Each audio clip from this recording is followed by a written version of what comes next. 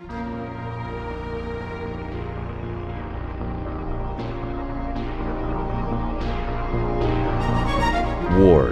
by J.C. McCrae, a production by Parahuman Audio, performed by a cast of fans and volunteers.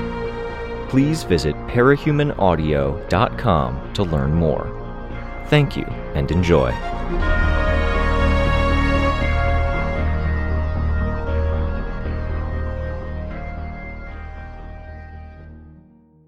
Arc 18, Radiation, Chapter 1.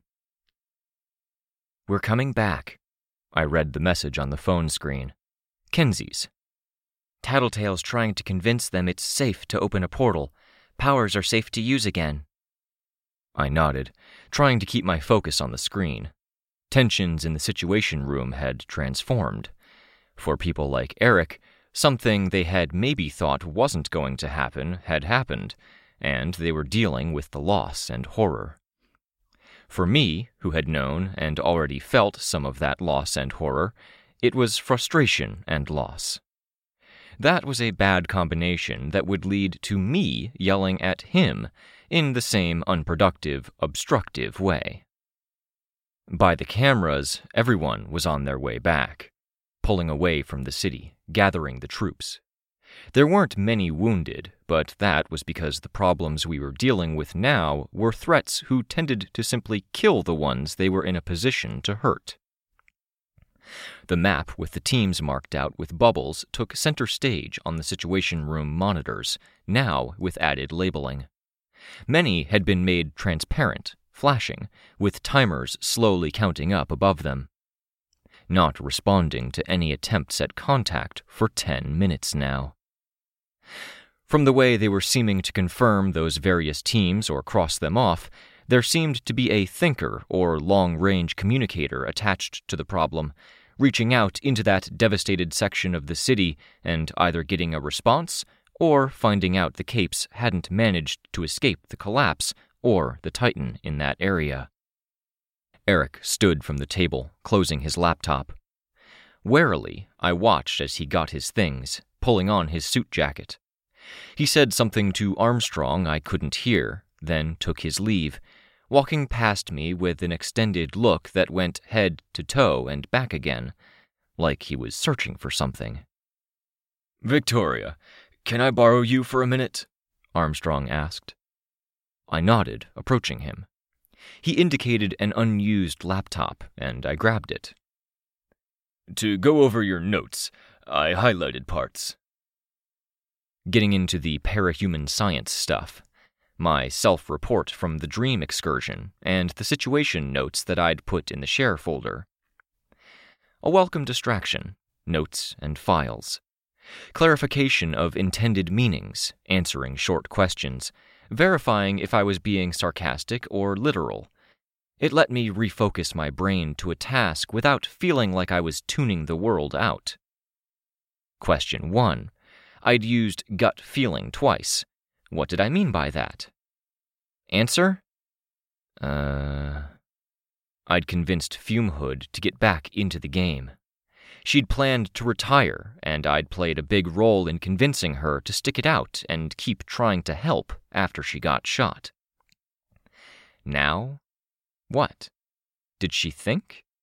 Did a Titan maintain any trace of its old psychology? Was she trapped in there, or was she gone, good as dead? Something told me this wasn't in any way reversible. Gut feeling. I refocused on the screen. The line of thought didn't really connect, and it was only by chance that I'd circled back.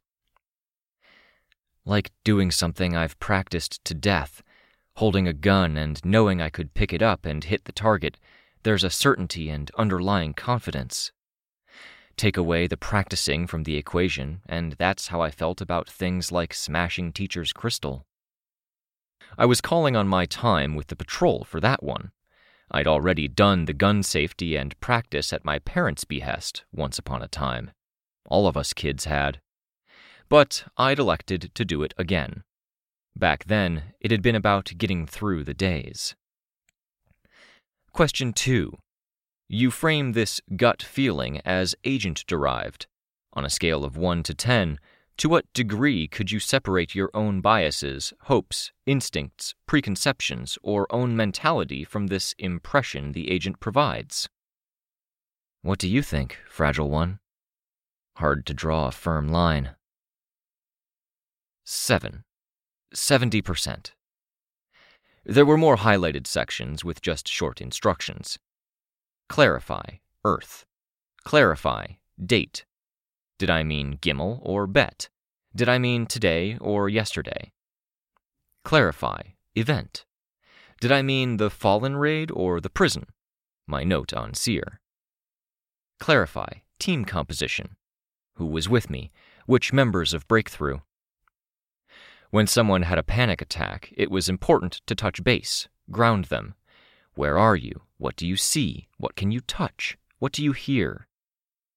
I wasn't in the midst of a panic attack, but I appreciated the chance to ground myself. Place was a heck of a question when worlds had already been tangled with the layering of what was more or less another dimension over the third.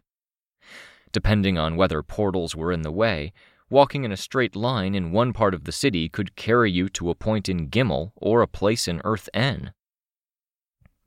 Time was even more of a mind screw. It hadn't actually been that long between the time Jessica had introduced me to the group that would become Breakthrough and today.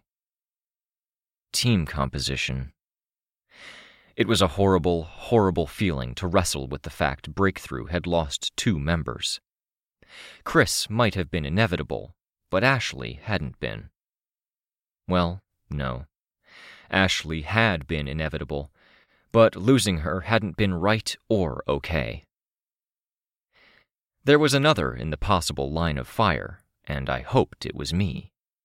Not because I wanted to die, not when I had so fucking much left to do, to see, experience, and live, but because I felt a kind of responsibility. A spiral of thinking for a short answer. Victoria, Swan Song, Lookout. I edited my documents with my clarifications, and added my notes to his document with my answers. I could remember my cousin Eric joking he'd join the wards in the lamest rebellion against his parents ever, if it weren't for the paperwork. I could remember a younger me feeling something weirdly and positively defiant, like the paperwork wouldn't be the worst thing in the world because it created something that was codified, more sure. So much of what a hero did was unsure, struggling against evil, cruelty, and ruin, and then going home, wondering if that brutal struggle had really made a difference. I'd ruminated a lot on who I'd once been, the brutality of Glory Girl's actions against the villains. How much of that had been motivated by a desire to make an impact, or to go home and feel like I'd made an appreciable difference? Find the unequivocal bad guys and hurt them badly enough they wouldn't be doing bad things again anytime soon. Like when I'd heard from some classmates that there were gangsters strong-arming them into joining the ABB. Break the gangsters. Having just thought of my cousin, I looked for and found Crystal's regiment on the map. She was okay. While I was at it, I checked for the others. Breakthrough. Kenzie and the Tenders. Everyone still on their way. Other hero teams were hanging back, because one area of the city was on fire after some collapses, and there was another area that was being managed because some industrial buildings had collapsed, with a chemical gas spreading from the site. I could hear Pierce at the comms, trying to get specific heroes to the site. Victoria. I looked over. Miss Militia stood in the doorway. A word. Do you mind, Armstrong, sir? He glanced over his own version of my notes with my additions. This is good. Thank you, Victoria. I'll be back for the briefing part of it, if you need me. It won't be here. Too many people. Go to the downstairs hall when you're done. I won't be the one in charge then, but we'll coordinate if you're needed for the briefing. I nodded, grabbing my coat, standing and crossing the room. A shame. Armstrong hadn't ever been the kind of director who rallied the troops, went to war, or used his teams to surgically take out the most problematic villains. Another person in his role might have been harsher with me, but he'd been largely passive, sitting back and ensuring he had all of the facts. I appreciated that. The hallway outside was emptier than it had been in a while. Most people had places to go, and with the next big situation room type meeting being downstairs, people who would be going back and forth were mostly just going forth, which meant it wasn't all that hard to find a place to chat. In the end, I stopped at the railing near where I'd talked to Jessica and Darnall. "It's good to see you," I said. "I hope your team wasn't hit by this catastrophe." "It wasn't," she said, pulling her scarf down. "But we did lose a good portion of the city. It might be years before we're back where we were, especially with the relationships to Shin and Chait being as strained as they are. No advanced preparation. Some of the thinkers that helped put us on the right track are gone now. We have far too many people out in the cold right now." "Is this doable?" I asked. "If the Titans were dealt with immediately, and we got to work, everyone coordinating to work together? I think so." She became a bit more of a politician in the time since I'd known her. That was a very positive message to convey a negative sentiment, with several points left vague. How immediate was immediate? Today? In the next hour? Who was everyone? Heroes, or heroes and villains? How coordinated did she mean? All for a, "I think so." Not even a confident yes. "There'll be time for that at the briefing," Miss Militia said. She pulled out a handkerchief and rubbed at the corners of her eyes. "Sorry, there was a lot of smoke. The other wardens and I exchanged a few messages and decided it was best if I was the one to talk to you. I've talked to you more than anyone else." I thought about that, then nodded. It felt like a lifetime ago. "If it weren't for that, it would have been Defiant, but we were all pretty sure he would have spent the bulk of the time yelling at you." "Oh," I said. I thought for a second. "This is that kind of conversation." "I'm afraid so. If it helps, I don't have long," Miss Militia said. "I've seen some of the notes on the situation, thanks to Dragon and Director Armstrong." "Is he a director now?" I asked. "Or is he—" "He isn't. Not officially," she said, cutting me off. "Sorry. He had me going over notes, clarifying terms and wording. I might be a bit in that mode." "It could be that it's a more comfortable mode than the one that has to face what's happening on Gimel and its neighboring worlds," she said, a bit more sympathetic. "Are you doing okay?" I asked. "It's a lot." "I'll manage. I've always managed. We're worried you're the one who isn't managing, Victoria. There are patterns of problem behavior." She didn't specify what the behavior was, even with the time constraint. I knew, but that she wasn't outlining it changed this from the kind of conversation a teacher might have with a student to the kind of conversation a cop had with a potential suspect. A teacher wanted to outline the right path. A police officer wanted to see if the suspect talked their way into trouble. "First thing this morning, Defiant interviewed us. I told him I was under the impression that this would happen, potentially with Teacher at the helm. Things got out of control then, but my intention was to be as equipped as possible to handle this Titan thing." "You knew it would be Titans?" No. But I knew it had to be something. My team lost Swansong, and having precogs tell you your friend is going to die, then seeing them die? Seeing a little girl lose her favorite person? Kind of forces you to confront that, hey, this is all for fucking real. She didn't respond, just staring at me with bottle glass green eyes. I continued. And I wasn't exactly wearing kid gloves or operating under any happy-go-lucky delusions about how serious things were when I went to Shin as a favor to the wardens, or brought my team into the fight to take this compound and stop Teacher. And we lost Swansong because of it. I am sorry for your loss. Fume Hood was a friend, and she's one of the Titans now, apparently. I keep seeing people fall by the wayside." "I can sympathize," Miss Militia said. "Cineral is also a Titan now, whatever that means in the long run. She was hard to work with, but she and I found common ground. Losing her is hard. We put everything on the line for what we do, Miss Militia. This has been my life from the start to now. I was serious before this kicked off. I'm more serious now."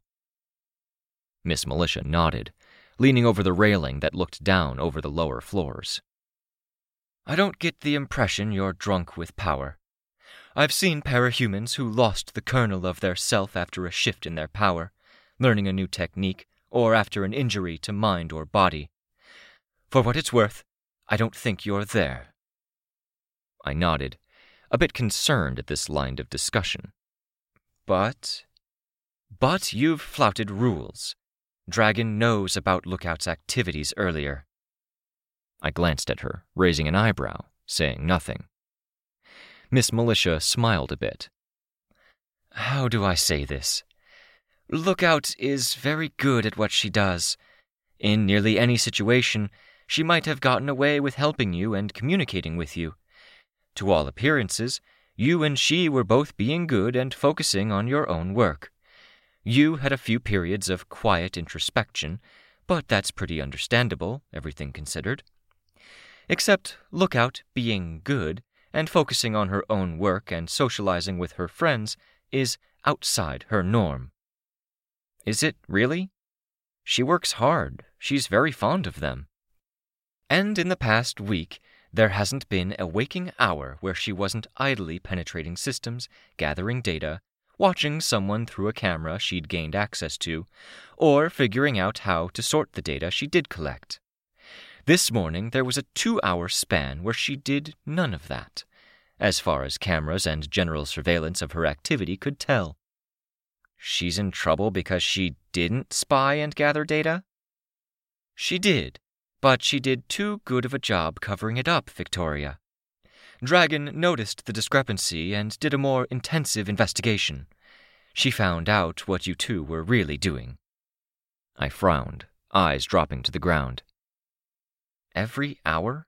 Really? I would have thought it was a few times a day, half a dozen at most." "Dragon's notes say it was what you say, a week ago. This week?" I nodded. "Why tell me that? You could have kept it in the back pocket and kept more of an eye on her and us." "Because we don't intend to make the same mistake again, nor to extend the same benefit of a doubt." I set my jaw. She went on. "First thing this morning, Defiant made you an offer. You could work with the Wardens and accept our rules, or you could go your own way and we wouldn't be supporting you in the same ways. Should we revisit the question? You don't seem willing to accept our requests." I sighed. "Felt and feels like the rules were explicitly to deny us the support the Wardens are supposedly offering. Your teammate's life was saved earlier by a Warden. Slickian saved Sveta. Would Sveta have been there, in that specific circumstance, dealing with Fallen who hate her on principle in front of her, and ex-irregular Case 53s behind her, if she wasn't helping you? You mean, would she be keeping an eye on the Red Queen, Victoria? If you'd taken the other path first thing this morning, parting ways with the Wardens, and word got around that Amy Dallin was making giant clones with the limiters taken off their powers, I think Sveta would be joining you in investigating or taking some other related action. She would be there because you would almost certainly have been involved." "Maybe I could have saved her in Slickian's place then." "Maybe. But we're so far down the road of maybes, I don't think it's productive. We are providing you with support.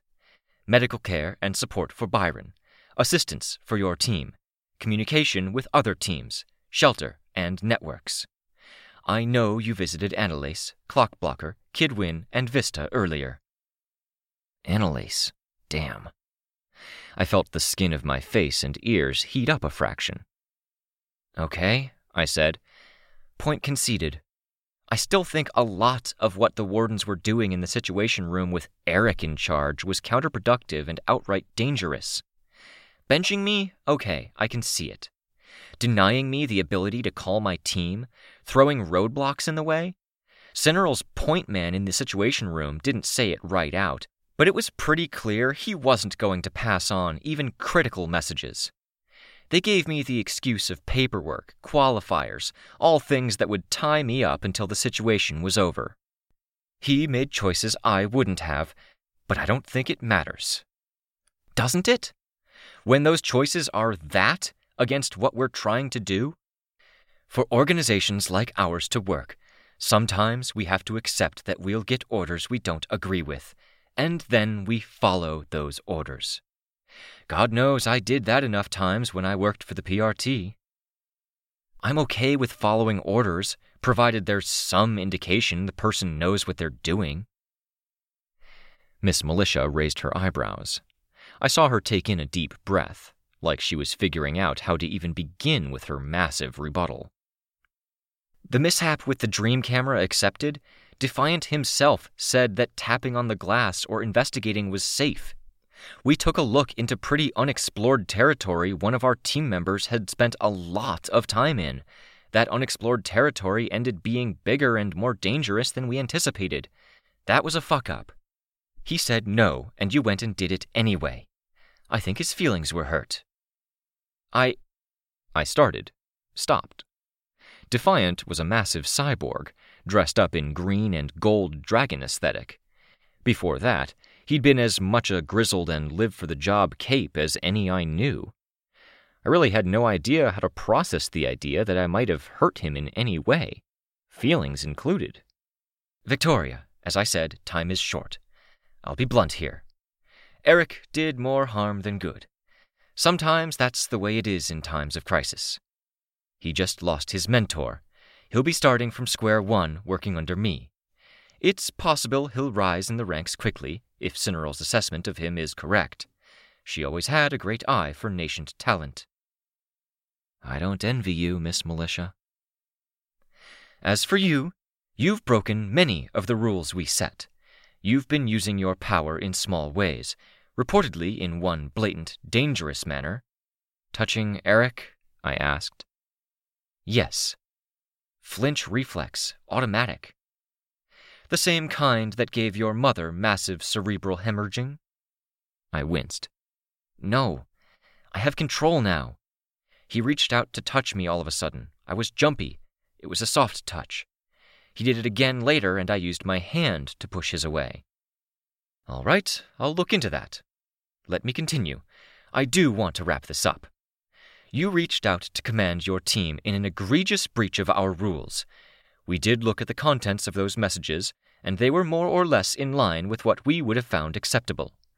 Telling Sveta Karelia to stand down, de-escalating situations, and providing some guidance when the Red Queen went berserk. That was a massive de-escalation when we had reason to believe Shin wanted a fight. I still need to ensure she has a therapist to talk to. After. We'll work something out. The Wardens will help you. Because when I tried, a member of the Wardens broke my phone and got aggressive. I'm aware. We will handle that separately. Trust me, Victoria. Please. I'm finding trust hard to come by, I thought. My mom with Uncle Neil, my sister, Swansong going and getting herself killed, my dad sticking by Amy without doing anything concrete, Jessica letting me down. I'm running out, I said, of trust. She gave me a sad smile. Her tone changed, less authoritarian as she wistfully said, What I wouldn't give to have had you on my wards team for that 1 year and to see you graduate to the Protectorate alongside Gallant. The past few years have been so unjust. I shrugged, swallowing hard. I didn't want to get into how I'd fantasized about such while in the hospital. I needed to get knocked down a peg, to course correct.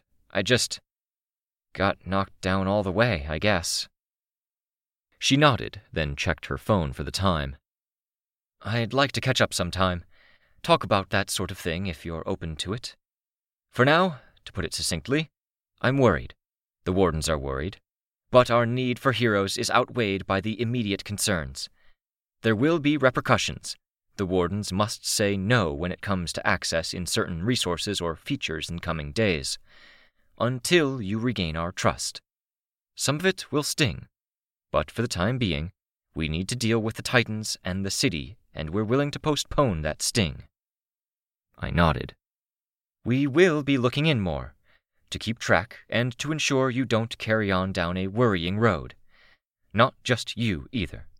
Lookout will be sanctioned in other ways. There's too much concerning activity there. I frowned, but I nodded. As food for thought, though, if you have a thinker that's clairvoyant and capable of seeing everything within 100 miles around them, no off-switch, you adapt, don't you? PRT or Warden, you just accept them? Yes, but Lookout makes the decisions to do what she does. There is an off-switch. She's a kid with some struggles who just lost her favorite person less than a week ago. The off-switch is really hard for her to flip. You've probably seen her file, so you know the history there. Can you let me try to address this? You do that. Try to address it. But we'll have to do something too. We'll go easy on her, especially if you're taking a better course of action, but you have to do something. We can't let that kind of invasive, dangerous behavior go entirely unanswered. In the same way, we can't look past your team's activities last night and your ignoring rules earlier today, whatever the circumstance. I nodded. I didn't have it in me for a fight, and a fight would have put things at risk, with Wardens deciding not to let me go out, and that wasn't an option. Before I go, I came to talk to you armed with an argument I was ready to use if you weren't cooperating. I didn't find I had to use it, but I think I'd like to bring it up, just as food for thought. Okay, I said, wary. The Fallen were convinced they were in the right. They operated based on beliefs they said to be truths, and through some combination of luck or efforts behind the scenes, they had a lot of successes. They did reckless things in contravention to the unwritten rules. When disaster struck, they believed they were in the right because they'd seen it coming, when you could pick 3 random citizens off the street, ask them if they thought the world might end, and get 4 agreements. This encouraged them, and they ultimately pushed things too far and collapsed.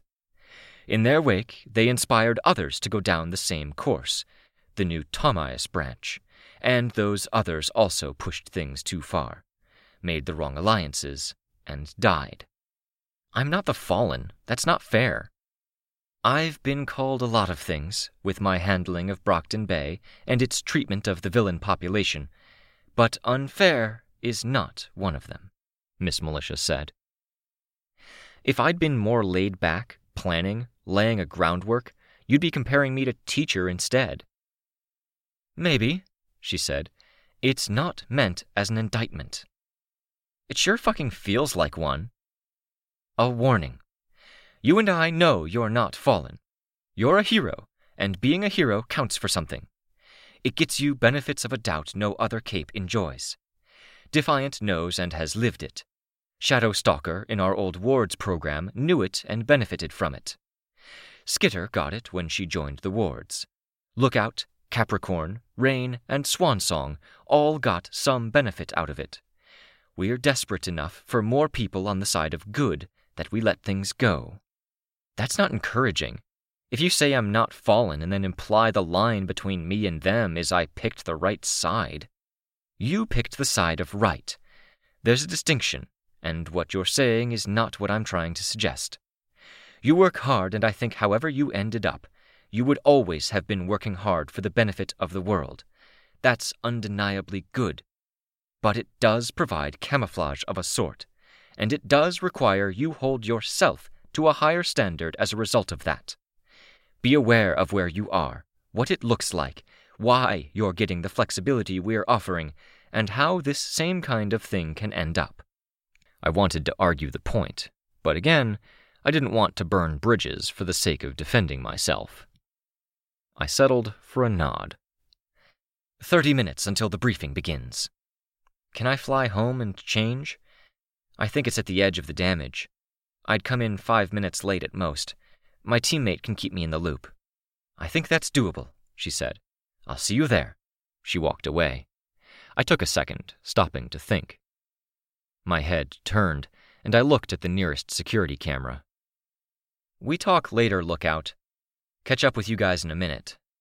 The perpetual little blue light in the corner went off for a second, then back on. I took flight, feet leaving the ground, and I flew down the hallway, back grazing the ceiling so I wouldn't bump into any bystanders. I flew with all of the pent-up fervor and frustration I'd been holding in as I sat back and watched Gimel suffer its mortal blow. It didn't take long to reach the entrance hall. I landed with impact, letting my feet and legs absorb the force of some of my momentum instead of coming to a stop first. And then I was outside. Coat on, black sweater, hands in my pockets.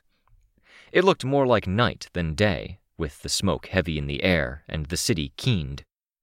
Wind shrieking along devastated sections I had only seen on video so far.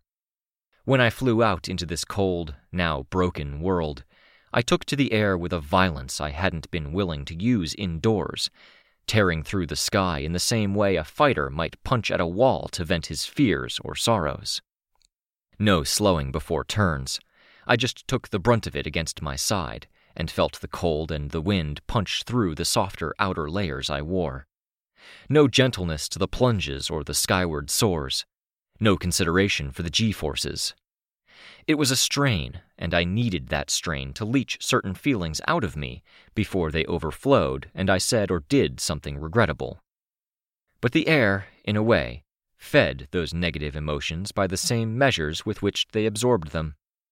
Because as I rose higher to go over clusters of buildings it was too annoying to fly around or through, I could see the city, and I could see the damage. A gaping black yawning through the heart of the city, where it wasn't stretched thin along the coast in the direction of Boston, and where the buildings weren't all temporary, one-story structures, sprawling out and waiting to be replaced when the resources were there. In the heart of the city, the buildings had been tall. Now there was a hole extending far deeper than the buildings had extended up. No succor in pummeling the sky with my body here. Not when it answered me with sights like these. The force field protected me from the whipping cold. There was, at least, succor in its companionship. Soon we see what we can do together. Dive hard, extend my arms out, and experience the wind through those fingers, feel the air resistance, my actual hands still in my pockets. I folded them in close, hugging them in tight and close to my body, and felt the resistance decrease.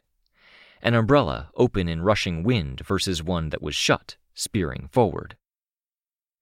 Fly harder, between buildings this time, because airflow tended to go over buildings, curling before continuing forward, and with the force field out, I was vulnerable to the vagaries of wind, even with everything tucked in closer. No, I breathed. The apartment building was at the edges of the cracking, but the blurred, broken separations in reality had speared it. Some fundamental support had given, and it had slumped over to one side. The apartment I'd shared with Ashley. Technically the first place I'd lived on my own, with no parents supervising or managing me, even though Ashley or Kenzie had been there at various points. Toppled. My things, my files, my clothes, my stuffed lion that I'd salvaged past the end of the world. Ashley's things. I landed with enough force it made my knees and hips hurt. I navigated around the slices in reality, putting out one of my force field hands that I could afford to lose. The distinction between one place and another was clear. The air lensed, like I was looking through prisms, magnifying glasses, or water droplets. But when it was air meeting air, there was little distinction, perhaps temperature. I walked across a landscape that looked like a stained glass window, with some panels filled with snowy urban area and others with soil, drawn in every hard-edged shape that wasn't a square, some extending up or down. The force field died. I had to experiment to see why. Certain pockets of air close to cracks were dangerous, slicing any passing limb by sending different portions to different realities, like thickets of nigh-invisible, ultra-sharp brambles. I'd spent so motherfucking long trying to build a life for myself, collecting my files, rebuilding a wardrobe. Gone. I seized the roof and lifted it with more ease than I'd ever lifted anything as Glory Girl. It wasn't that I was stronger, I wasn't. But having 8 extremities to balance out the distribution of weight meant it didn't crumble to anywhere near the same degree when I held it up. I threw it aside with more violence than was necessary. Fuck. Digging my way into the living room, using pieces of art and a general sense of what should be where to find my way to where it should be. Fuck! Some of the furniture had been shattered by the fall. Ashley had tended to buy nice things when she bought stuff, so it was sturdy, but that made the ones that were unsalvageable that much worse. Fuck! I dug and destroyed until I found my way to what I needed. My bed. My costume laid out on the front of it. I made sure I had everything. Once I did, I bundled it up securely, and I raised my head, staring across the expanse of black. There wasn't much light, but when there was, it revealed hints of red crystal in the depths of that abyss, edges and points. But mostly, looking out with nothing stabbing up or out of that chasm, the view was unobstructed. A lake of black, so far across I couldn't see the other side. The only buildings on the other side were so obscured with snowfall they looked like mirages, white snowfall pouring into a void, making no appreciable difference in the texture beneath. I lifted up sections of wall, forming a rough pyramid around myself. Cover while I changed into my costume. Even while I did it, I was aware of every little detail and item, recognizing where it had come from. Trinkets, decorations, drawer handles. We're all cast out into the cold. It's only fair. When I was dressed, I thrust the walls away, sending some sliding out into the void, others flipping across the street. I flew. Briefing. Then we get to work. No violence to my flying now, except where I experimentally opened the mouths in my force field and felt the air rush in through the apertures, pulling at my hood. No. Best to conserve my strength. Work would be a war against creatures that, reportedly, no team had been able to deal with yet. Some of whom had been our friends and allies. My landing was feather light as I reached the outside of the entrance to the Cauldron facility. I made my way to the entrance hall, with stairs reaching to upper floors on either side of a hallway so wide 4 buses could have driven along it.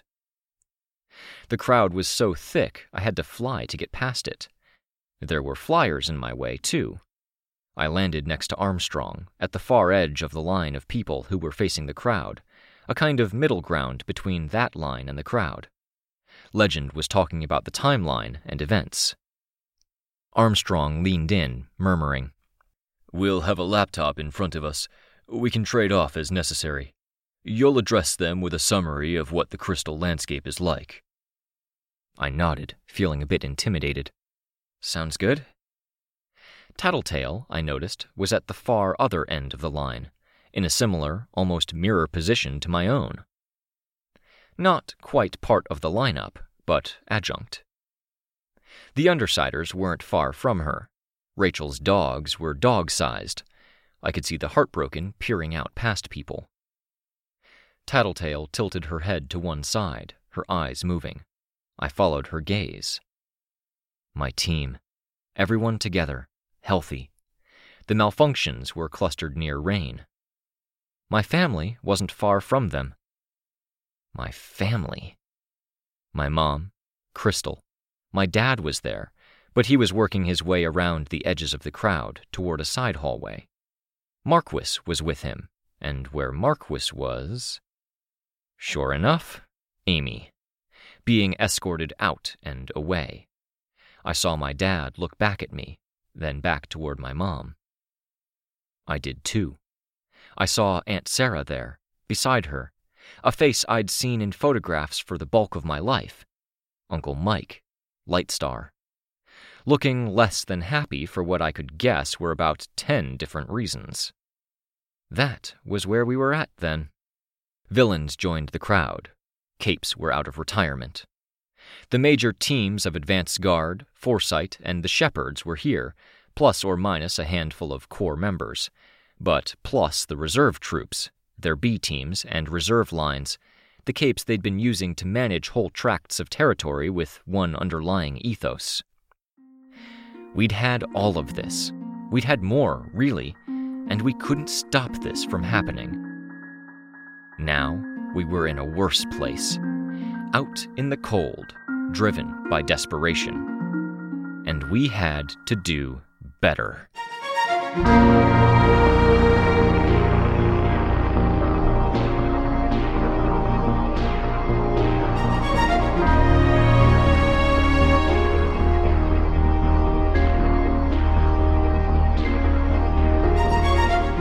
This was a production of Ward by Parahuman Audio.